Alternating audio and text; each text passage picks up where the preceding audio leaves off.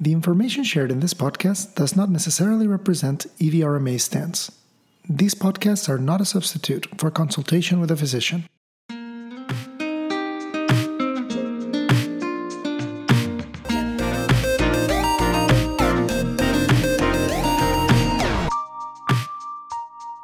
Hi, welcome to Fertilipod, a podcast by EVRMA.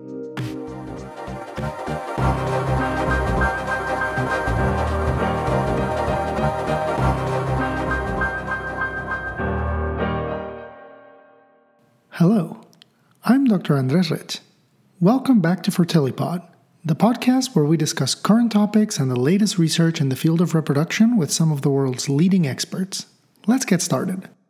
In today's episode, we're joined by Dr. Hugh Taylor for one of our coffee talks. In this section of our podcast, we invite some of the true legends of our field to hear firsthand their personal stories, their thoughts on how reproductive medicine has changed, and their views on what the future may hold. And we couldn't be happier that Dr. Hugh Taylor is here with us today. Dr. Taylor is the chair of obstetrics, gynecology, and reproductive sciences at Yale University, where he is also a professor of molecular, cellular, and developmental biology. He is also the current president of ASRM. He completed his graduate studies at Yale and medical school at the University of Connecticut, after which he returned to Yale, where he completed his OBGYN residency and his REI fellowship, as well as a fellowship in molecular biology as well. Dr. Taylor has been the principal investigator on 15 NIH grants, participated in numerous other NIH-funded projects, and he has extensively researched uterine development, the regulation of gene expression by sex steroids, endocrine disruption, and stem cells in reproductive medicine.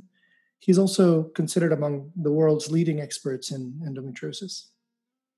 Dr. Taylor has received several awards for his research, including the SGI Distinguished Scientist Award and the EV Foundation International Award for Best Research in Reproductive Medicine. He has mentored innumerable trainees and received the SGI Award for this training, not once or twice, but 12 times. He is the past editor-in-chief of the journal Reproductive Sciences, and he also serves on the editorial board and as a reviewer for numerous other journals. He was elected to the National Academy of Medicine in 2016, and he is past president of the Society of Reproductive Investigation, as well as the current president of ASRM. Today, he's having coffee with Dr. Emre Selli, our chief scientific director here at EVRMA, who actually knows him quite well since they have been together at Yale for more than 25 years now, I think. Let's listen in. Thank you so much, Hugh, for joining us today. We know you have a very, very busy schedule. Thank you. My pleasure to join you. And thank you, Andres, for that very kind, generous introduction. So you finished your REI fellowship, I think, in 1998. Yes. And since then, you have had one of the most successful careers one can think of. How did it all start? Why did you choose reproductive medicine? Reproductive medicine has always been fascinating to me. It's about life itself. It's where life starts, all of development from a single cell to the multifaceted organism that is a person. So much happens that shapes the rest of our life. So much is determined during that time period. The concept of genetics, developmental programming are all encompassed in reproductive medicine. It defines who we are. It's the driving force in all of evolution that shaped the natural world as we know it. It's about the ability to reproduce and genetic variation in a species, the ability, to select through natural selection the strongest organism. It's driven evolution. It drives so much of who we are as an individual. I can think of nothing more fascinating than reproductive medicine and biology. Well, that's a really, really good endorsement of our field, and I couldn't agree more, actually. I really think it's the most fascinating field also. We really would like the listeners to picture you before you were known. When you first started, what was your first position after finishing your training? How did you spend your days then? So after I finished my residency, I spent my time in scientific training, where I did a fellowship in scientific research, then went back to the fellowship in reproductive endocrinology and infertility, the clinical fellowship. So extensive training. I think that's important to point out, that the establishment of a successful career really comes with learning as much as you can up front to have the right background to succeed. But then once I became an assistant professor, I divided my time between clinical care. I've always been passionate about taking care of patients. I've always loved surgery and IVF. I loved the procedures, but also was deeply involved in research at the time, running a lab. So I divide my time between clinical care and the laboratory. In those days, my laboratory was right down the hall from our clinic. So I'd find myself running back and forth. There wasn't a day that I wasn't in both places. Every day I could keep on top of everything. It's a little more difficult now as academic medicine's gotten larger, as practices, as ours did, move off site. It's a little harder to have that same continuity. But the early days were like that. It was a bench to bedside translation continuously every day in the clinic and the laboratory. Yes, I can attest to that. And yes, you used to be there, and you're still very close with your lab when you're in your office, which is also true. So you've devoted much of your life's work to understanding endometrial development and endometriosis. How did that evolve? How did you choose that over, let's say, the oocyte? Well, it's wonderful to be at a department where you have people who study both the oocyte and the uterus. So that's one of the values of being at a great academic institution, to have all those expertise. So I could work right down the hall from your lab and still learn about it all. No, I actually started my life before I decided to go into reproductive biology, before I fully appreciated all the things I described to you when we opened here. I think I might do cancer research. But I was always fascinated in understanding the basic biology that underlies cell differentiation, that controlled gene transcription. So I started off doing, thinking I'd do cancer biology, but ended up starting in developmental biology. And then focused as a reproductive biologist on development of the reproductive tract, the uterus. From there, naturally branched out to look at endometrium, endometrial receptivity, obviously closely linked to what I was doing clinically. And from there, endometriosis, endometriosis being abnormal development and trafficking of cells out of the uterus that are supposed to be in the endometrial cavity. It was a natural evolution for me, one to the other. In my earlier days, I was very interested in basic developmental biology, but I quickly saw the basic science merging with the clinical interests, with my involvement in patient care, with what I thought were the needs of my patients, opportunities for helping advance the field where I didn't think our understanding or care was sufficient. Endometrial receptivity is still not fully understood, but at the time it really was the black box of infertility treatment. We'd put embryos in and not know why they might implant or not, what might be allowing the endometrium to be receptive. So fascinating for me, and always a mystery as I clinically was involved in IVF, but also saw numerous endometriosis patients. And there are a lot of problems with endometriosis care, identifying them. They go 10 years without being recognized often initially on average. The treatments weren't always effective or had significant side effects. And the idea of how this disease spreads throughout the body was not well understood. So I thought it was another important area for investigation, where we could really help patients by better understanding basic pathophysiology. That translating to the patients that I was seeing basic science findings was always part of what drove me at each step along the way. Well, this was a very nice leeway to my next question, actually. I really want to know, after spending so many years studying endometriosis, what is your current understanding of this enigmatic disease? I mean, I have observed your thinking evolve through the years, which is what you hope will happen after studying a disease. So where are you right now? Well, I think like everyone else, when I started in this field, I thought endometriosis was a little bit of retrograde menstruation, and we didn't understand why it developed in some women and why it didn't in others. But I think it's much more complex than that. Endometriosis truly is a whole body systemic disease. What we're finding out now through some of our basic work is that there are cell trafficking. The retrograde menstruation is really just part of the story. Cells travel extensively throughout the body, not just in endometriosis, but particularly in endometriosis. We've found that stem cells contribute to endometriosis, that you can detect some of these cells in the circulation. This is not just retrograde menstruation. There's much more extensive cell trafficking. We found all sorts of alterations throughout the whole body in endometriosis. One of our more recent areas of investigation have been looking at microRNAs, these small non-coding RNAs that are altered in women with endometriosis that we can find in the circulation.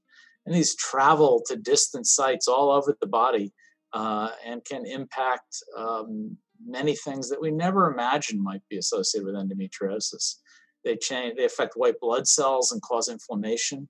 And we know there's inflammation associated with endometriosis. This explains some of that mechanism.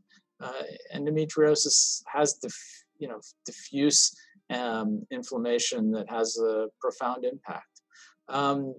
We've heard for many years that women with endometriosis are thinner than women without endometriosis. They have a lower BMI, a lower body fat, and it had often been described as a risk factor for endometriosis. But our animal studies show that it's quite the opposite, that endometriosis actually causes weight loss. In our mouse models, we can create endometriosis. The mice lose weight. There is a metabolic phenotype associated with endometriosis. Again, it's not just a few dots in the pelvis. It's not just what we normally think of, chase, and operate on. There's also this metabolic phenotype. We looked in the liver. There are enzyme differences in the liver of animals where we create endometriosis.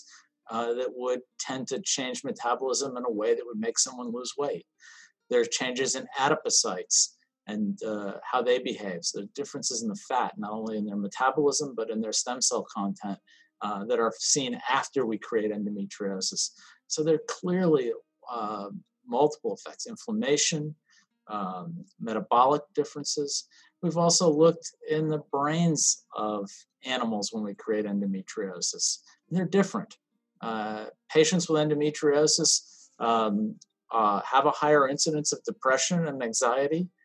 And it is not just a patient that may be considered by some a difficult patient. I always get frustrated when I hear patients called by some healthcare providers as a difficult patient. Depression, anxiety, changes in the brain, changes in how these women behave are part of the disease. Pain sensitization is part of the disease.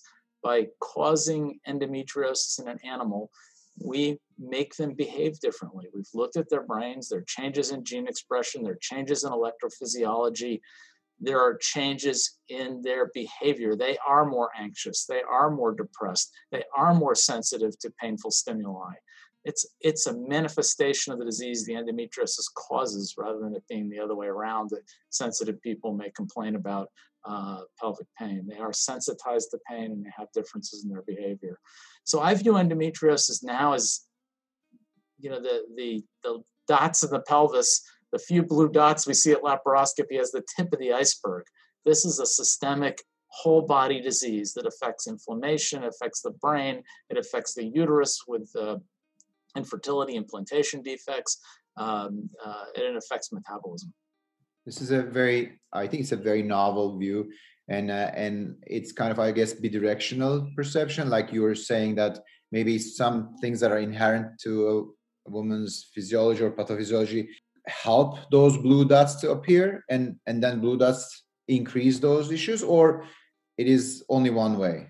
No, it's both. I think there clearly is a genetic predisposition. There's no single gene, but it's probably multifactorial because we know There's a propensity in some families to develop endometriosis. So certainly some people are predisposed.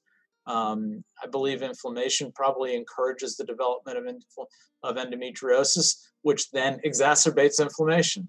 And there's environmental impacts as well. Certain environmental agents, and especially at critical developmental windows, can make someone predisposed to develop endometriosis. So it's multifactorial. Some of these things contribute to the development of endometriosis, and endometriosis changes our physiology and makes us different. So thank you. So based on these observations about endometriosis, where do you see the diagnostic and therapeutics of endometriosis go in the next decade? What do you think will come? Well, I think often as we recognize these multifactorial symptoms in endometriosis, we won't be as distracted by them. I think too many times people with endometriosis are seen by various specialists outside of gynecology because of all these systemic manifestations. They are likely to have a gastrointestinal workup, maybe a colonoscopy. They may have a cystoscopy to look for interstitial cystitis. They may see a psychiatrist before they have their endometriosis treated. I think as we recognize these are all manifestations of endometriosis, we'll get a better appreciation for what this disease is, recognize it sooner, diagnose it sooner, get these people treated before some of the damage is done. The earlier we can treat, probably the less long-term sequelae of the disease. So recognizing these multiple manifestations, but not getting sidetracked by them, to not think that means something else is going on. If you have cyclic pelvic pain that progresses over time, you probably have endometriosis. If you have some of these other things that accompany it, it's probably additional manifestations of endometriosis rather than other diseases that need to be evaluated separately. I think as we focus on the central core symptoms of endometriosis and not be distracted by some of these other manifestations, thinking somebody has something else wrong with them, we'll be able to diagnose the disease sooner, get people into treatment sooner. I think clinical diagnosis through better understanding, better recognition of the disease is going to go a long way to help these women. But I think we'll also have non-invasive diagnostic tests that will help. That laparoscopy has been our gold standard, and that's been a real barrier to getting a diagnosis. We've been developing a microRNA-based test on serum that we think may be a good test to diagnose endometriosis. That's being developed for commercial use by a company that licensed it from our university.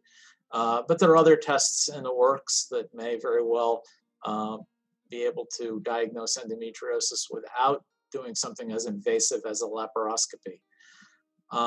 So I think we'll get better at diagnosing this disease. We'll be able to do it sooner, faster, and with more precision.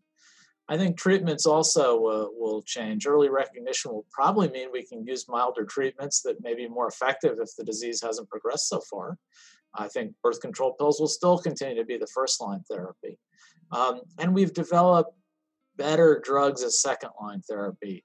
There was a time when GnRH agonists were the main second-line therapy, and these are injectable drugs that have fairly significant side effects, never were popular with patients.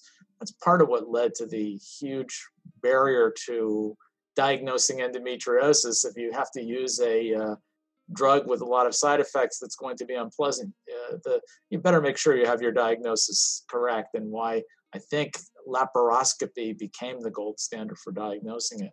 But as we get better drugs that are easier to take, I think we will see clinical diagnosis becoming much more acceptable. I think patients will get great relief from endometriosis with drugs that are more patient-friendly, easier to use. The GnRH antagonists are clearly the first step here, where we can lower estrogen levels without suppressing them all the way to zero, where we can partially suppress estrogen enough to control endometriosis without putting someone in a menopause-like state, and where we can titrate the dose to give just as much as someone needs to control their endometriosis. But importantly, these are oral agents that work quickly and are reversed quickly for the patient who may want to keep fertility options open. So I think that's a great step.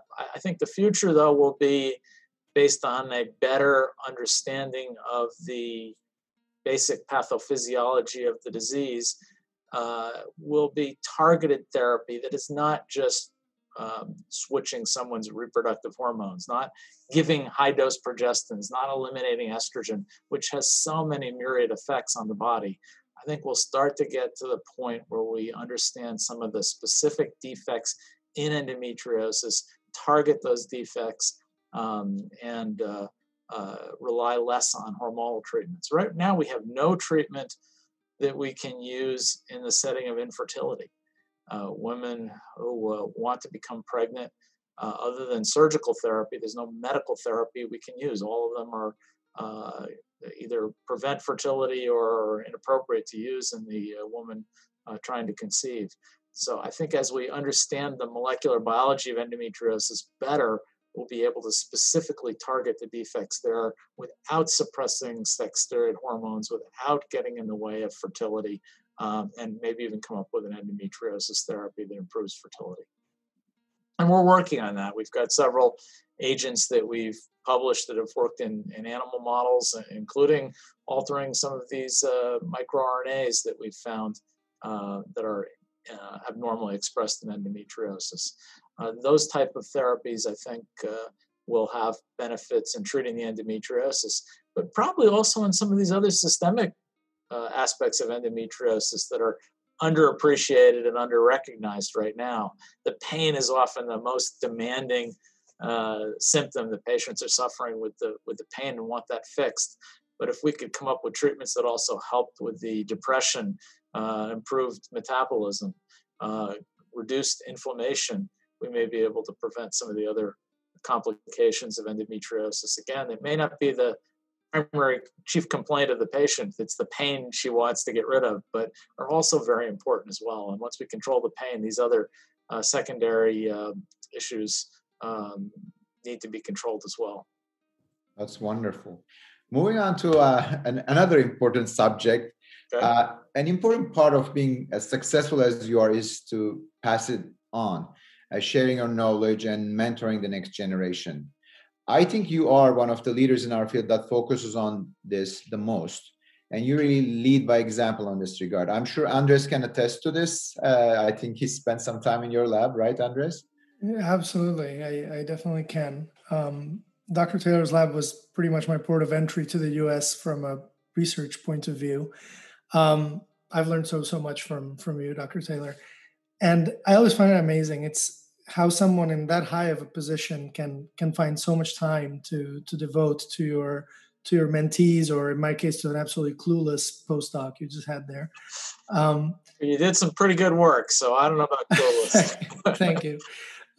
Yeah, no, I mean, you really do devote a lot of time to your, I mean, we had a Halloween party, you came in costume. That's, not something many chair people do. Yeah, I mean, I can attest to that too. Actually, Hugh does stay after hours, and anyone who wants time one-on-one can have that.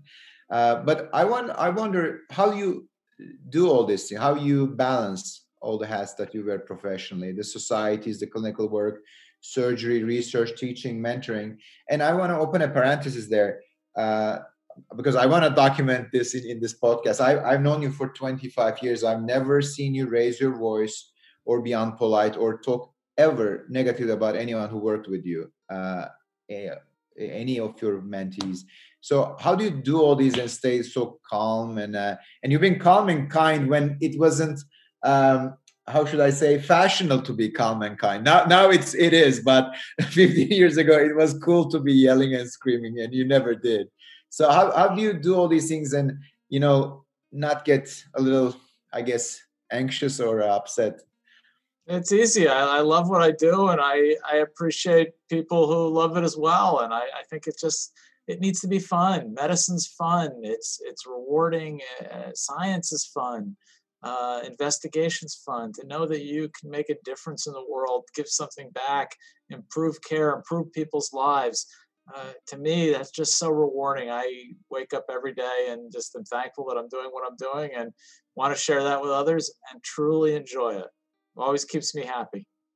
And also, I assume people must wonder if you have any free time and how you spend it. I know you're fond of your dogs, Yes. and they happen to be quite large. What breed are they, by the way? Like, I know there are some mixtures that are they unique to you, or We've had four dogs simultaneously. We only have three right now. Unfortunately, we lost one a while ago. But we have all large dogs. Every one of our dogs over 100 pounds. Our largest dog, who we lost not too long ago, is a half Great Dane, half Saint Bernard, about 200 pounds. But the kindest, gentlest dog you'd ever meet. Most docile and very loving, beautiful dog. So I love my dogs. I love all wildlife. My other passion in life outside of science and medicine is the outdoors and wildlife. My favorite vacation spot is the Rocky Mountains. Try and get out there and hike in the summer. Um, uh, very very interested in wildlife and environmental issues. I also serve on the board of an organization called Environment and Human Health, where we advocate for environmental change, in particular, that will also impact human health. well, these are very consistent life in itself. You do environmental research, you care about the environment, you enjoy environment. Talking about free time, I sometimes think about this and tell some other people. We used to pass each other by in the hallway late at night 20 years ago, and I think when I'm there, we still do. But how do you think the work-life balance has evolved and will continue to evolve? And it should evolve. How would it affect the concept of physician scientist, you think? Because I always feel like maybe it requires a little more time, a little more sacrifice to become a physician scientist. Well, it does, but I think there are many levels you can become involved in anything. If you want to, become involved as a physician scientist without necessarily running a huge operation, busy clinician and large lab, you can do that. You can get involved with somebody else who's running their lab and be an important key person and involved in investigation. So I think this can be whatever you want to make of it. You can spend as little or as much time as you want. I spend a lot of time doing it because I love it. And to me, it's never a question of competition. I do what I like, and this happens to be what I like. It was never a struggle or a tough decision. But I think there's room to engage as much or as little as you like. And with the right people around you in the right environment, the right collaborators, you can still make a tremendous impact on health and medicine with a smaller investment of time than it might have been considered the norm a generation ago. I think we can all get involved at whatever level and whatever time commitment we think is appropriate and the right balance in our own lives. Thank you for this answer, and thank you for making this statement, because I really feel being a physician scientist is a really happy way of existing. And I hope that more people will consider that as a pathway, because some other things may seem easy, but in the long term it may become less exciting or happy. Moving on to different questions, you were the president of SRI. It used to be SGI, then SRI, Society for Reproductive Investigation, a very successful one, I might say, balancing the budget, having a successful meeting in Montreal. And now you are the president of ASRM. So what are the highs and lows of being a president? What is the hardest part? And what are the perks of it? Like, what do you enjoy about it? Oh, well, I must say that being president of ASRM this year is a little different. Normally, there's a lot of travel around. Normally, part of the excitement is traveling to all the international meetings and meeting your counterparts at the other international societies. So I missed that this year. That's probably been the low for me, is not being able to get out there and travel because of COVID. But it's a tremendous honor, and it's really wonderful to be able to help shape the organization to move in a direction that you think would be beneficial. We've done a lot with ASRM. It's not just the presidential year, but serving on the presidential chain. You serve as vice president, president-elect, then president, immediate past president, and then past president. It's a 5-year term, essentially. As you know, we've founded a research institute at ASRM that's supporting research and especially some of the things that the NIH doesn't fund. We've started 3 new journals, the fertility and sterility branded offshoot journals. We've just now created the Center for Policy and Leadership, an advocacy organization, the voice of reproductive medicine, something that we have always done a little bit of in ASRM, but this is a real major commitment, stepping up our commitment to advocacy and leadership, policy development in this area. It's something that is crucially important to be a voice for reproductive medicine, and something that there really isn't a think tank like this anywhere else. So I think these are really exciting things that we've been able to do in the ASRM, and that's what makes it a pleasure. Again, you're really contributing, giving something back to the field to make the field better for all of us. It's a tremendous honor and great privilege to be able to be part of that. Oh, thank you for everything that you're doing, and I really think both societies, SRI and ASRM, definitely play very distinct roles and have significant contributions. We generally ask our guests to tell us what they think has been the 2 or 3 most important developments in reproductive medicine. What are your favorites? Well, of course, I'm a little biased towards things that I'm particularly interested in. That's what we want to hear. We want to hear. This is a biased forum. Okay.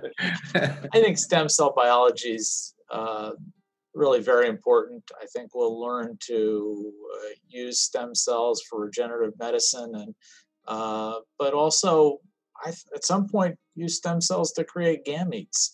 We may be able to extend the biological clock that way. We may be able to create gametes when we might not have been able to otherwise, to create large numbers of embryos. That's a bit far off, but I think the stem cell biology is going to have a tremendous impact on so many aspects of medicine. But I can imagine a day when we have huge numbers of gametes that we can then select optimal embryos for transfer. We're way off from that. But I think that's something we may see in the future. That'll allow large-scale screening. It'll allow things like gene editing to be possible. Those are, things that have a lot of ethical considerations that we need to pay attention to, and we're nowhere ready to start doing them. But I think that's going to be a major force in the future of reproductive medicine. I think genetic testing is really what I would say is implemented right now that's had a tremendous impact. I think we'll see that expand to testing for much more than we do now. And being able to screen embryos more carefully for all sorts of different characteristics, diseases, traits will become very important. Again, a lot of ethical concerns. We have to really question what should we, what can we, and what should we test for. And I don't think we should test for everything. But there are a lot of things we probably can test for as we understand more and more about the human genome, with the huge growth in our ability to sequence the whole genome, the understanding of the genetic etiology of disease. We will find more and more genes that are favorable or unfavorable. And I can imagine a day when we are doing more IVF to look for the health of the next generation to screen the embryos than for infertility itself. So I think the genomics and the ability to biopsy and test an embryo, PGT, is one of the most exciting things that is on the horizon right now. Thank you so much, Hugh. This has been such a great pleasure, and we feel privileged to have you on. And again, thank you for taking the time to talk to us today. Thank you so much. Thank you.